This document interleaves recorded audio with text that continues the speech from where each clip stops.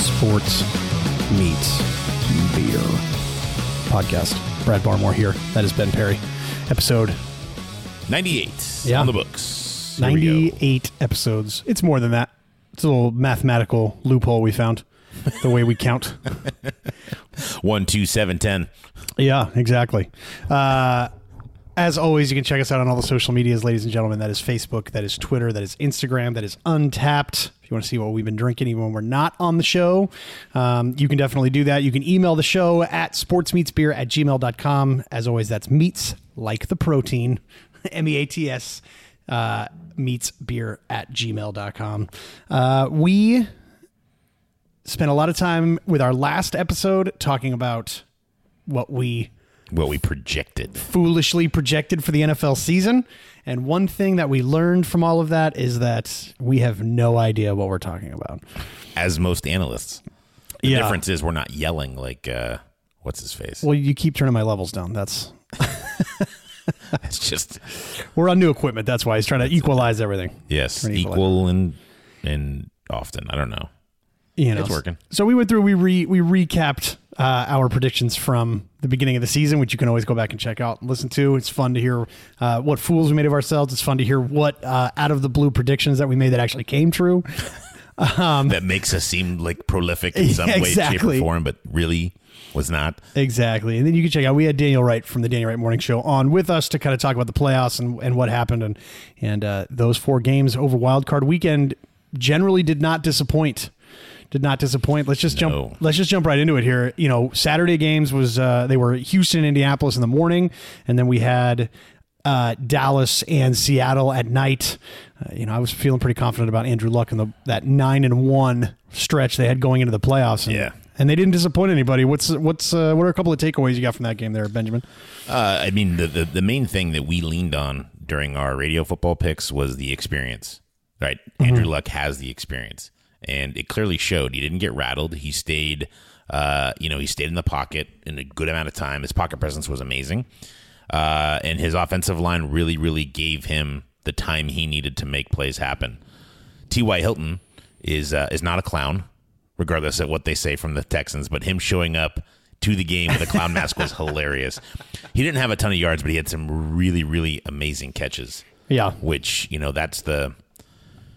you could go for 180 yards and not have a touchdown or whatever, but these critical, third and 6, second and 12, things like that, where they got backed up against the wall, and he came through and made some clutch catches. And I think that's a good point. I mean, he's a guy that for whatever reason Houston has a hard time guarding. Houston has a hard time guarding. But the thing that kind of struck me is that I haven't watched a ton of Colts games over the course of the year.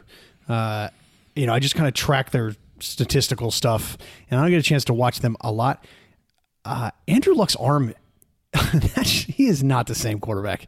I mean, he's a smart guy. He makes the right reads. He's had a great statistical season, but there were some throws that even when he was stepping into, they gave him a lot of credit on the TV broadcast. They talked about, especially like that big third down throw in the first quarter to T.Y. Hilton on the, the near hash to where he was, he threw it into triple coverage. Well, he really underthrew it.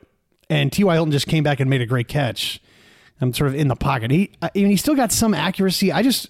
It looks like somebody's throwing a shot put now. That was the thing that got me in it. So a guy like T.Y. Hilton, his value is exponentially increased because, if you just can't rely on Andrew Luck's, the arm that he came into the league with is not the arm that he has now.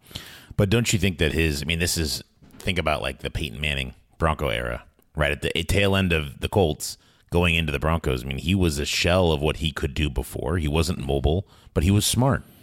Right. Well, and that's a big difference. Andrew Luck still is mobile, right? He's the same size and speed as Cam Newton. That's something that gets lost on people a lot. They came in the same draft. He's still a great quarterback, obviously, because he knows the offense. He knows how to play the mismatch. He makes the right reads.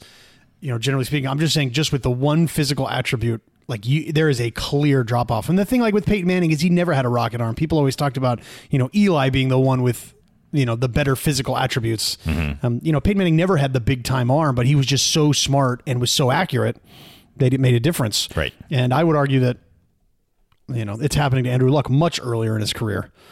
Just, and again, it stems from the shoulder issue and whatnot, but the level he's playing at from a cerebral standpoint and just what he's doing at the line, they did a great job of neutralizing, J.J. Watt and Clowney and all those dudes. Yeah. And that boy, Quentin Nelson, that guy could block a train. He is awesome. He made Jadeveon Clowney on more than one occasion just, look like a child. Well, I think the biggest takeaway on this is that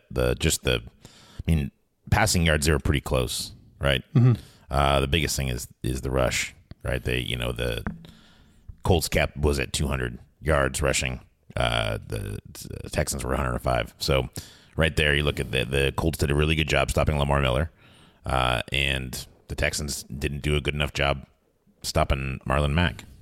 Yeah, Marlon Mack. I think the Texans only gave up 3 rushes of 20 or more yards all season, and he had 5 in that game. Yeah. So it's it was interesting to say the least. Indianapolis is rolling. That offense is good. Defensively, they're doing a lot of good things. That's going to be an interesting one. They're going to be at Kansas City this coming week. My sort of knee-jerk reaction to that is Kansas City might be in trouble. The way that Kansas City gets after the quarterback is super important to that to their success. Mm-hmm. And Indianapolis is good. They can protect Andrew Luck. They've shown that. He didn't get sacked once on this past Saturday. Kansas City cannot stop the run. And guess what? Indianapolis can really run the ball. And Indianapolis' defense is playing the best it's played all year at the right time. Kansas City needs 35 points to beat you. They're just not capable of winning like an 18-16 game. That's just not who they are. Right. And so if we saw anything, we'll get into some more of these games for this past weekend, but if we saw anything, it's that defense prevails in January, and Kansas City isn't bringing one. So, we've talked about it on the show before, but you could talk about, Andy Reid's history and what are you going to get out of a second-year quarterback and Pat Mahomes and all these types of things. All of that stuff notwithstanding, one of these teams is bringing a defense to the fight and one of them isn't. Right. And that's going to, as we said, defense wins championships. That's the thing. And I just don't think the Colts are ready for that. That's... You don't think the Colts are ready for that or the Chiefs are ready for that? I'm sorry, only the Chiefs are ready for that. Thank you. Yeah. The nighttime game was more entertaining, I'd say, just because... It was Dallas. It was Dallas. That place was electric. And Seattle's offensive coordinator thought that this was a NFC... playoff game from 1957 because my favorite was Troy Aikman early in that game trying to justify the Seahawk offense. They have the second most 3-and-outs in the league, he said, but they find a way to just wear you down with all those 3-and-outs so that Russell Wilson can beat you late. And what are you talking about with the 3-and-outs wear you down? What are you talking about? Seattle was 2 for 13. On third down? On third down. Yeah. Well, they didn't really uncork any big throws until, late in the third quarter? Right. You have Russell Wilson, who was an MVP candidate most of the year. I felt like that was the case in as well as the Baltimore game, where the big throws didn't happen till the last third of the game. Yeah, we'll get to that in a minute. I think that Charger game, the more I've been sort of thinking about that, and I watched it again yesterday, there's a reason why the Chargers are my AFC favorite. But at this point, it really got me. Seattle has real playmakers on defense, and I would argue that Dak Prescott, didn't do anything particularly great, even though, he sort of willed his team to win. He did the winners thing. Everyone's going to talk about what a winner he is, by running for that touchdown, calling his own number, converting that third down in the fourth quarter. He did some things, obviously, to get his team to win. And I guess at the end of the day, that's all that really matters. But Seattle had a chance. They had him on the ropes. He threw the interception in the end zone. And, I even with all the things that Ezekiel Elliott did, they took Amari Cooper out of that game for the most part. Amari Cooper didn't do anything. And so I worry about Dak Prescott going into New Orleans. And I know they got New Orleans once already, but that was at home. And New Orleans is a much better team at home than they are on the road, and Dallas is not as good on the road as they are at home. Right. And so, and if you're Seattle, you just let go of Darrell Bevell. You brought in Brian Schottenheimer. And his whole thing was he zigged when the rest of the league is zagging, right? They ran the ball for 160 yards a game, the three-headed monster of Carson and Penny and Mike Davis. all the things that Russell Wilson can do out of that read option. They were able to go 10-6 because they just ground teams down, and they just weren't able to do that. That Dallas linebacking core is really good. And they did all of the things against that defense or against that, running game that I thought Seattle would be able to throw over the top of them a little bit. And I thought Russell Wilson would keep the ball more on those read option plays, and he just didn't do that. And I don't know if that's by design or what.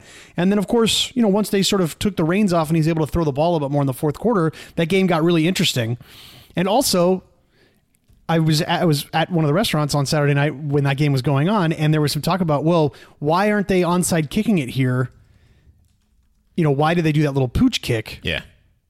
And so somebody said, and I said, well, Janikowski's hurt, so there's probably a different strategy here. There's the punter.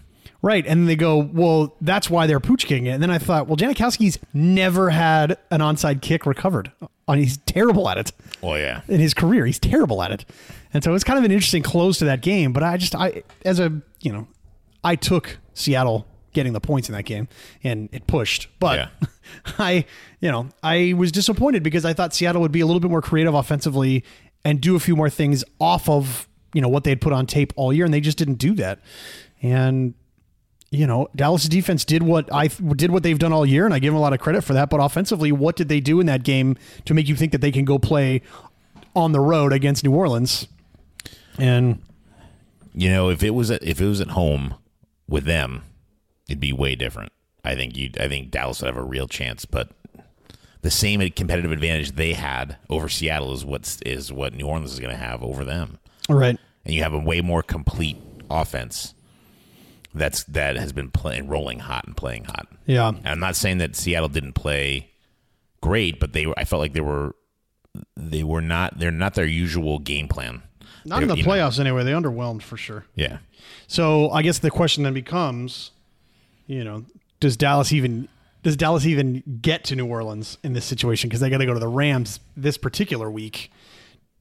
We've kind of watched the Rams offense struggle a little bit down the stretch. I mean, they put up, I think 30 or 42 against the Niners in the final week of the year. I think Goff not playing very well is going to be a huge factor, and I think Dallas is going to take that game. It's not going to steamroll them, but yeah, it's going to take that game. They are built to cause a lot of problems for Jared Goff, because the teams that were beating the Rams down the stretch were just loading up 8 in the box, taking Gurley away up the middle, and not really biting on play action for the most part, just staying at home, staying wide, taking away a little of that screen game, and just forcing Goff to have to make big-time throws in one-on-one matchups. And he just wasn't able to do that. I mean, we saw what Chicago did. Chicago's defense was number one, was the best defense by a mile in the league. We saw what that, but we saw them, them have trouble with some of the other defenses they played down the stretch also. It started with Detroit, really. So I think the question here is, I know that if both offenses are rolling, Dallas cannot keep up with the Rams, right? Right. If both defenses are rolling, Dallas's defense is better than the Rams defense is, because the strength of Dallas's defense is with the linebacking core. And so they can cause a lot more matchups at the line or a lot more matchup problems at the line of scrimmage. The thing is if both defenses are rolling, is Dallas's defense exponentially better than the Rams, to make up for the fact that, their offense. I mean, the thing is that, we saw late in that Seattle game that Dallas will give up big plays down the field late. Like they're prone to lapses in the secondary. Mm-hmm. And so will the Rams be able to make enough of those types of plays against that Dallas defense to sort of stay in the game late? If you asked me at like week 8 or 9, I would say no problem, Rams have this. But their last 4 games showed that they've got a weakness, and yeah. To me, it's not a coaching mistake. It's a quarterback mistake. So if they can capitalize on subpar quarterback player, hello, Russell Wilson. That's what just happened with Russell Wilson. He didn't play up to his potential. He doesn't play what he normally does. Same exact situation's going on. I think they have a chance. I think they have a strong chance, even though the Rams are favored by 7. I'd take Dallas. Take Dallas in the points. That is gonna be crazy. I have a hard time picking against Dallas in this situation. I think they cause a real problem for the Rams matchup. And so I think the fact that we jumped the gun and talked about them in New Orleans probably gives away what we're going to say the rest of this of this little segment. But yeah, and then if you're Seattle, we kind of shared that. I shared that meme yesterday, the Three Ninjas meme with the three coaches in the NFC West. And then, Pete Carroll and just being the old guy. But if you're Pete Carroll, do you are you happy going into next season with Brian Schottenheimer as your offensive coordinator? I mean, again, they went 10-6 this year. They're obviously well coached. They obviously got away. I don't want to say get away. That's probably unfair, but they obviously were able to get blood from a stone with that defense being what it is. And, with the, relative lack of like big time playmakers outside of Russell Wilson on the offense. I mean, do you want Schottenheimer coming back? I mean, what do you think, if you're Pete Carroll, you're looking at Saturday's game and you think moving forward, what? Meaning that, well, you just look at how they lost that game, because obviously the season worked out well, and I think they developed their defense in the draft, and I think there's not going to be any coaching changes there. They made the playoffs. I'm not saying it's enough, but it's enough to keep them. I mean, they re-signed Carroll. He's not going to make a coaching change this late in his career. Well, I mean, they fired Darrell Bevell right after last season. I mean, those types of maybe he's not going to make another one at this stage. I just don't see him making another one. Interesting. Sunday's games, the morning game opened up and it was wildly boring for 3 quarters, I would say. The poor Chargers. It's funny because the final score does not dictate how the game went. No, it was 12-3 at the half or something like that. What is it, do you think, that the NFL hates about the Chargers in that they went 12-4 and had to go to Baltimore, and the NFL gave them the early morning kickoff on Sunday, the 10 o'clock kickoff on Sunday. And then they win that game. And now I realize that New England is actually the higher seed because they have a better record. I get it. And they won their division. There's all of those things. So I understand that there's you got to travel to New England. That one makes sense to me. But how does that game get their early kickoff on Sunday again? I think, quite honestly, it's the NFL really wants Mahomes to be the poster boy of the next generation of football, and Phillip Rivers is not. And I think really, quite honestly, they want him to win the MVP. They want him to win. They want to do everything they can to give him the advantage. I think that's what it is. It's the only thing that's logical in this situation. Well, the MVP voting is already done. It doesn't take into account the playoffs, right? I understand. But my point is, NFL is doing everything they can to. Mahomes is their poster boy. They're putting all their effort into him. So he's going to, and I guarantee that, obviously, because they won their division, they're going to get great primetime games next year, but they're going to get the best primetime games. Well, I think it has mostly to do with, the reality is it has mostly to do with TV. Which matchup is juicier from the NFL's perspective? Because I think that the game is going to be the game on Sunday is Cowboys Rams. That's the game on Sunday. Right? No, that's Saturday. So that's on Saturday. So then Sunday's Chargers, New England, Philadelphia, New Orleans. Philadelphia, New Orleans gets the Sunday night game. 1:40. Or the Sunday afternoon game. That's so stupid. That game is not juicier than. And I'm really surprised why they don't go with a 1:45 o'clock game on Sunday versus Saturday. You know what I mean? It just, I feel like Sunday night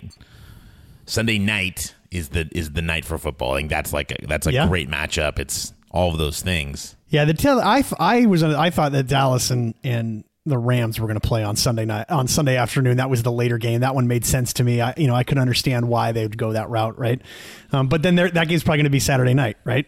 That's the primetime game on Saturday. The Rams Dallas? Yeah. Yes. Yeah, okay. So there you go. So that's, if they're going to do one primetime slot, that game is clearly getting it. Oh my God. So anyway, going back to that game. Well, going back to why the NFL hates the Chargers. Yeah, exactly. That's again, I think it's just one of those things where they want Mahomes to succeed. They don't want. I think it's bad for their business to have a wild card team go to the playoffs and win. It's bad. It's bad luck. But that happens all the time. It happened a lot, and hasn't happened in 8 seasons. I think 7 seasons. Is that right? Yeah, wild card Super Bowl champions. The last one. So it was. Super Bowl participants 75, 85, 92, 99. Super Bowl champions 80, 97, 2000, 2005, 2007, 2010. So yeah, you're right. It's been 8 seasons. I thought it was more recent than that. Yeah.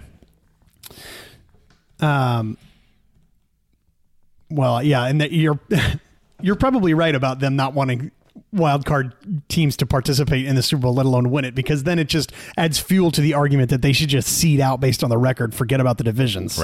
Right. And frankly, like, the division is important, because there is incentive to win the division because it gets you into the playoffs.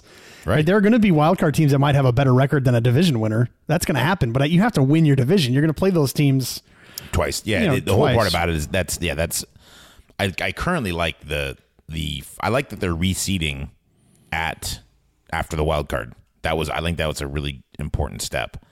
But again, I think it's a bad look, and it's bad for their business to have someone who's a wild card candidate win and be a part of the Super Bowl. You want your, because then if anything, it just it takes away from winning your title, winning your division.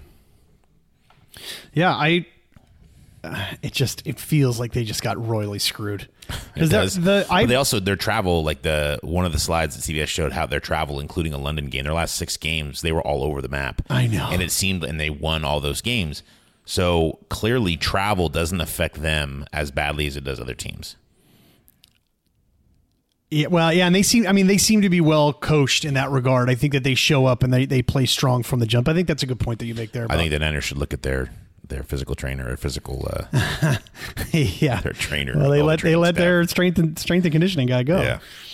Yeah. And lastly, the Chicago, fuck that kick. We all know the kick. The kick got tipped. But man, I was really wanting Chicago to go. And it wasn't because I was hating Philly. I wanted Chicago to go. I wanted Khalil Mack to go. I wanted, I still am a fan of his, right? Of his play. Right. I thought for sure they had that game in the bag, and they let him back in with 2 scores, and then all of a sudden this, Nick fucking Foles, man. The guy, he just, he didn't play great in that game. 225 or 255 or something like that. 2 touchdowns, 2 interceptions. He had big moments in that game. Yeah. But again, I think here's the thing. Trubisky played pretty well for the most part. 300 and something yards, 2 touchdowns, no picks. 303, 1 touchdown, no picks. Nick Foles had 266, 2 touchdowns, 2 picks. Philadelphia did a great job of bending and not breaking. They're fast on defense. They're violent on defense. They took away a lot of what Chicago was trying to do in the ground game. Mm-hmm. Tariq Cohen kind of did what he wanted, in the air. He had some big plays down the field. Which obviously is a mismatch problem with him coming out of the backfield. But I give Philadelphia a lot of credit, man. I when we did our radio show and then when we did this, I thought that Chicago would win also. Nick Foles on 3rd down, we read that crazy stat line. It's, it's like quarterback rating on 3rd down is 135. That's passer rating, rather. He was 6 for 13 in that game. 6 for 13, which is worse than his usual conversion rate on 3rd down. and Trubisky was 5 for 16. That's the difference right there, right? Yep. Can you... Also, the run was ineffective in this game. Yeah. At all. You're talking Chicago had 65 yards on the ground. Philly had 42. Yeah, and I think, one of the things we kind of talked about was, in this game, do you trust Nick Foles in the big moment or do you trust Trubisky in this big moment? And you could say the overall stat line doesn't really paint the whole picture. No. 6 for 15 on 3rd down. Is that what you said? For Trubisky? Yeah. 5 of 16. 5 of 16 on 3rd down. That's not good. No. It's not good. You have to be able to convert on 3rd down in this league, especially in the playoffs, to have any kind of a chance, especially with a team with a pedigree like Philadelphia, And so, now Chicago loses their defensive coordinator. Vic Fangio's going to the Broncos, which was reported right before we jumped on the mics here. Yeah. I don't know what they're going to do from here. I think Matt Nagy's a good coach. He's going to find a good quality defensive guy, to make a difference. If you're the Chicago Bears, what it really comes down to is you didn't get after Nick Foles hardly at all in that game. I think Chicago did not do a great job of getting after the quarterback in this game. I know that they got a couple of sacks, but where was Khalil Mack? He disappeared. I didn't see, some of that obviously has to be attributed to the scheme of Philadelphia, but I don't want to say he disappeared because I know he has real gravity on the line and it freed guys up to do some other things, but he didn't make the impact play that we're used to seeing him make. The impact play that was going to be expected, I think that was the biggest thing, is like we expected him to be at least close to, adding a ton of pressure, and I just didn't see that. Right. And so I think they got Nick Foles 3 times in that game. I think I saw him get sacked 3 times. I don't know how many times he actually got hit. But I'll tell you what, there was a play where they had Alshon Jeffrey running across the field to the far sideline, and Nick Foles tried to throw it down the field to him, and Roquan Smith trailed him for like 40 yards down the field and was right there to make the play. And that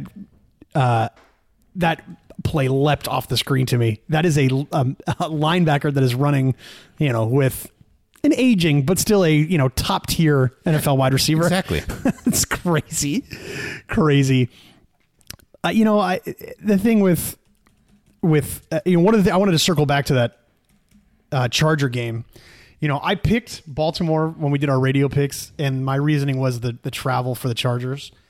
But after having watched that game, I don't see a team that's more complete than them in the AFC, and I also don't see a team that's as creative as them or willing to be creative as them in the AFC. They played that entire game with like 7 defensive backs on the field. They went super defensive back heavy. They stayed faster than Lamar Jackson. They rolled every coverage and every spy to the left side of the field. I watched it again. Like I said, I watched it again yesterday. They rolled everything because when the pocket breaks contain, he rolls to his left all the time. And they just had defensive backs over there the whole time. And it wasn't until late when they backed off some of those defensive backs so nothing got behind them. Right. And they started trying to rush the passer a little bit better when he sort of started making some plays late. That's pretty impressive for a team that went into the playoffs at 12-4. For Gus Bradley, who's been a head coach in this league, yes, to look at Anthony Lynn, who has not, and say, here's what I want to do, and sold it to Anthony Lynn. And Anthony Lynn, who is looking at this guy, used to be a head coach. I give him a lot of credit. He said, okay, let's do it. Seems crazy. It's not the way we've played all year, but let's go ahead and do it. And look what it did. I mean, Lamar Jackson was terrible. You had people in Baltimore just howling for Joe Flacco. Yeah. Like just shitty Joe Flacco. They say 9 weeks ago you wanted this guy to be run over by a train. It's just I was just so blown away by their desire, their willingness, and their ability to do that kind of stuff. And I think it just shows you. I'm sorry to interrupt, but it just shows you how to scheme for the team you're going to play. Yeah, it's that's it. They're thinking about that team only, and not thinking about what makes we have to do this for our overall defensive scheme. No, that was for that one game. It's not going to be the same game this week. Right. And that's one of the things because you can't play Tom Brady like that. He'll pick you apart. No, but I wouldn't argue that they're going to do that. They'll have another scheme altogether. I think that they're going to sell out and just try and beat the hell out of him. Just, when he gets under real pressure, he gets rattled.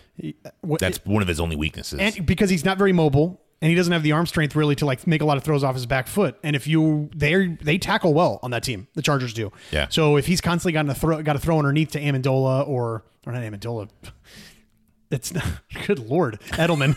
What year is it? If he's got to constantly throw underneath to Edelman. I look at Hernandez every time. Yeah. If he's no Josh Gordon is a problem for them. If he's constantly throwing underneath to James White or whatever. I mean, the Chargers tackle too well for that to be really effective against them. Yeah. And so I know that the Patriots are invincible at home and all that kind of stuff, but I just look at all the things the Chargers are able to do. Dude, Joey Bosa had a great game, and I think they're gonna put a lot of pressure on him. Here's the thing: Bosa had a great game, and Ingram was the better player. Like some of the spin moves he put on Baltimore offensive linemen were amazing. Like there are guys still probably spinning, looking for him right now.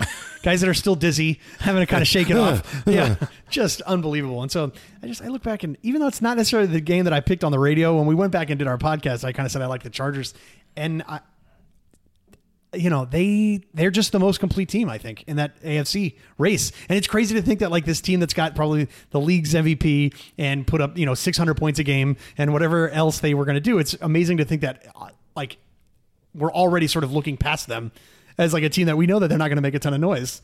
Yeah. Because they don't stop anybody. But crazy. We should probably take a minute and hear from our sponsor, Advanced Auto Glass and Detail. Alrighty. Nice. Sports Meets Beer podcast is brought to you by Advanced Auto Glass and Detail. Advanced Auto Glass and Detail is committed to providing you with the highest quality premium glass products and a professional installation by certified technicians. They are experienced in every aspect of glass replacement or repair, offering factory replacement or a premium aftermarket upgrade. They even deal with those annoying windshield rock chips that show up out of nowhere. They offer free local mobile service and offer a full warranty on all workmanship for as long as you own your vehicle. And across the street at Advanced Detail, they specialize in cars, trucks, vans, RVs, boats, show cars, trailers, and more. They are a full-service auto detailing shop, offering exterior wash, polish and wax, interior vacuum, shampoo, trim detail, and even smoke and odor removal. Water spot and scratch removal, paintless dent repair, it's all available at Advanced Auto Glass and Detail. Advanced Auto Glass. Look for the purple building at 2460 Santa Rosa Avenue. And right across the street is Advanced Auto Detail at 2549 Santa Rosa Avenue. Advanced Auto Glass, 707-526-5700. Advanced Auto Detail, 707-526-2200. Let Advanced Auto Glass and Detail take care of all of your automotive needs. We're back. Go ahead. Okay, well. I was so excited to answer your question. I just started answering it before you even asked it. Yeah, well, that's because you're quite the prognosticator. I think you went 3-1 this last weekend. I did go 3-1. I didn't. I went 1-3. The crumble. Olympus is falling, ladies and gentlemen. Olympus is falling. Well, I kept telling myself, I just wish we could reset. I wish we reset our numbers like we had talked about, because then I'd be in first place right now. Oh, man. Well, yeah, so much for my single-digit loss column. God bless it.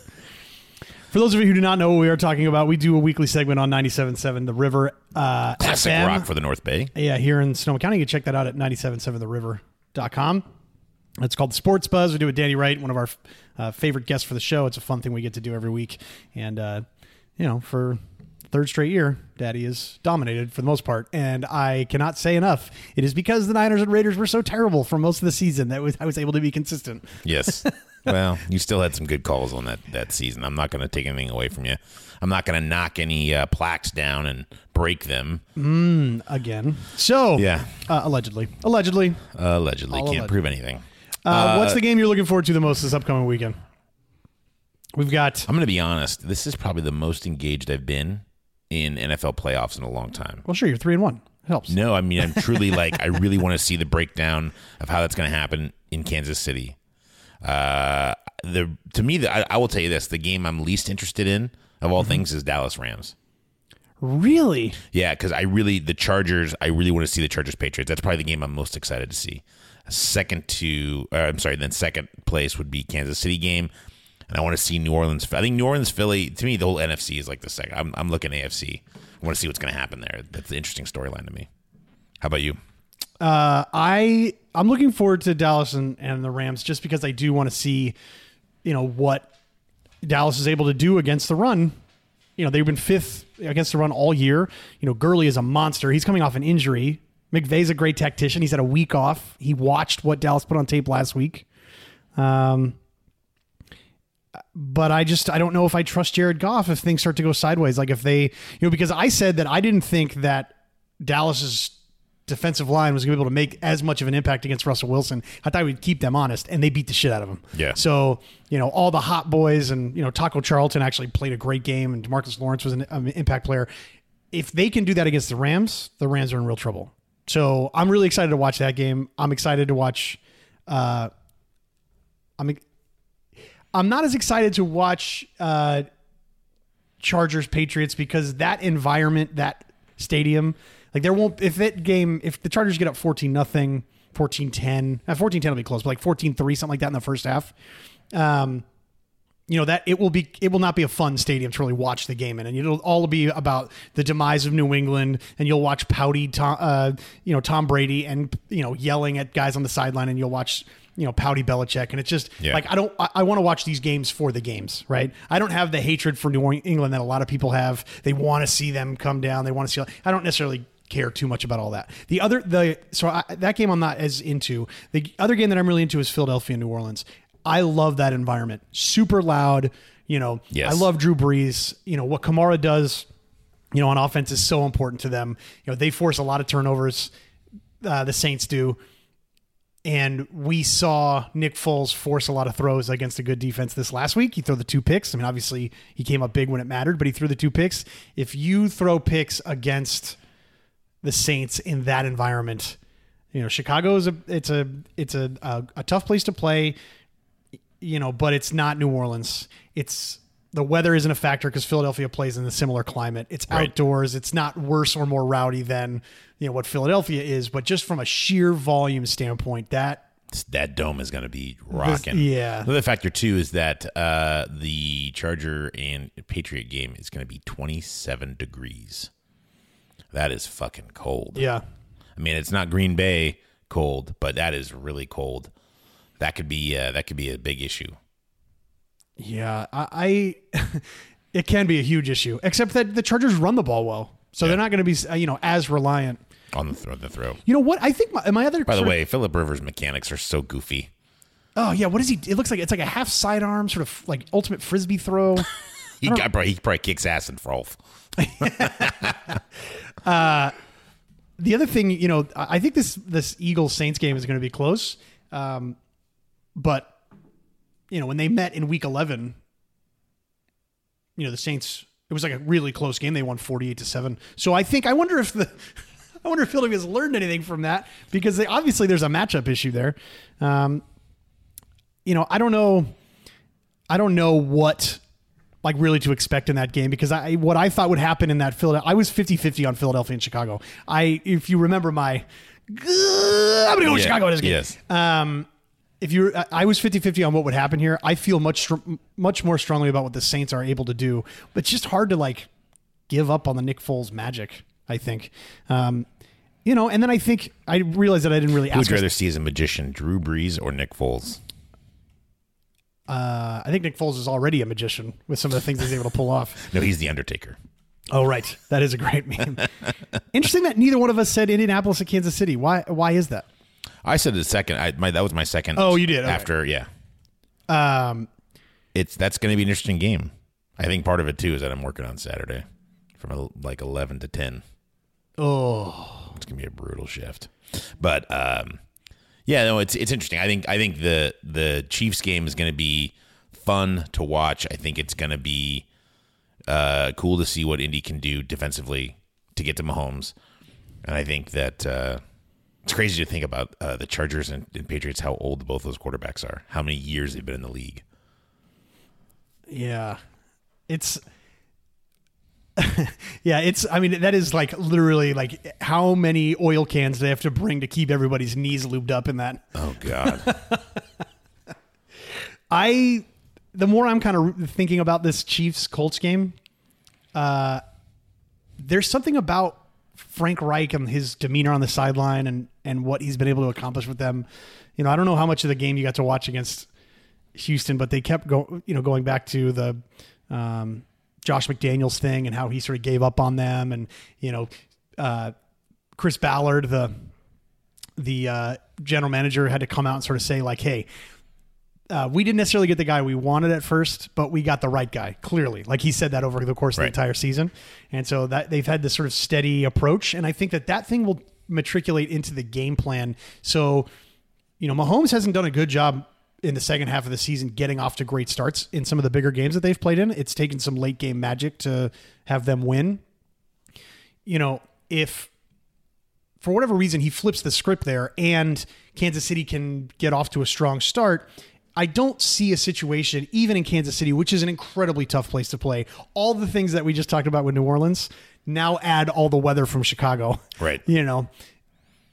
If it goes the other way and Kansas City is able to get off to a strong start, I don't see a Frank Reich-led team with Andrew Luck and their ability to run the ball. I don't see them panicking in much the same way. So I think no matter how strong of a game Kansas City gets off to, Indianapolis will be in it through the whole thing.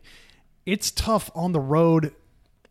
I don't know. I'm 50-50 on who I'm actually going to pick in that game. I do like Indianapolis a lot. But the more I think about it, the more I just think there's an interesting sort of chess game in that Indianapolis is more versatile in how they can beat you. Yes. In the air, on the ground. Their defense is playing well. They don't let you get to Andrew Luck. Kansas City they beat you one way and they just run the score up. Right. And so I don't know. That game, that's probably my...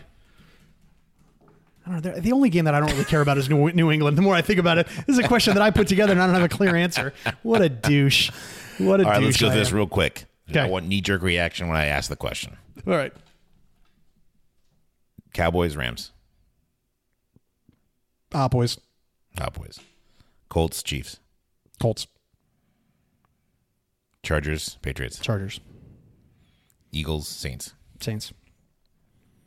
So I think you and I are mirrored exactly on what we're doing. I'm going to go, well, if you do that, I'm going to have to like systematically pick a couple different games just to change up the roster, change it up a little bit, because I know Danny's going to go. Why just maintain your 3 games to 1 lead? I just. Well, the thing is, I want to see, because I've noticed Danny he goes for what he thinks is going to win. He doesn't think about trying to win, right? That's right. I try to think about winning that score. So this is what I don't want to push with everything. Right. So I was going to go Colts, Dallas, Chargers, Saints. But I might change it up to go Chiefs, Rams, Chargers, Saints, just to fix it up a little bit. It's interesting. I mean, that Rams game, it's all going to come down to how much pressure they can put on Jared Goff, and not how often they hit him, but just how often they make him have to make like a big time throw. Right? Can they keep him out of rhythm? Or that, maybe that's the biggest thing. Is what kind of rhythm do you let him get into? I don't know. I mean, it's going to be interesting. Well, I guess you'll hear the outcome of this. I can't believe the Rams were -7 in that game. That's ridiculous. Well, the Saints are 8-point favorites over Philly, too. That's a lot. That's a lot. They did just beat them 48-7. We just talked about that. They just hung almost a half 100 on them. Not 8, too long ago. But in playoff football, 8 is a lot. Yeah. Right? Yeah. You see 4 points on Chargers. Put Patriots over Chargers, and 5.5 on Kansas City Colts. Yeah. So I don't know. That's a lot. Anyway, thank you for listening. Again, this is Ben Perry. That is Brad Barmore. This is the Sports Meets Beer podcast. Thanks for checking us out. Listen up for episode 99, a magical number 100 will be coming down the pipe here real soon. 100. So all the socials, Facebook, Instagram, Twitter, check us out on all of them. We usually respond within minutes because we have nothing else going on in our lives. And that's about it. Brad, anything else? Closing comments? No. All right, well, there we go. That's it. Thanks a lot.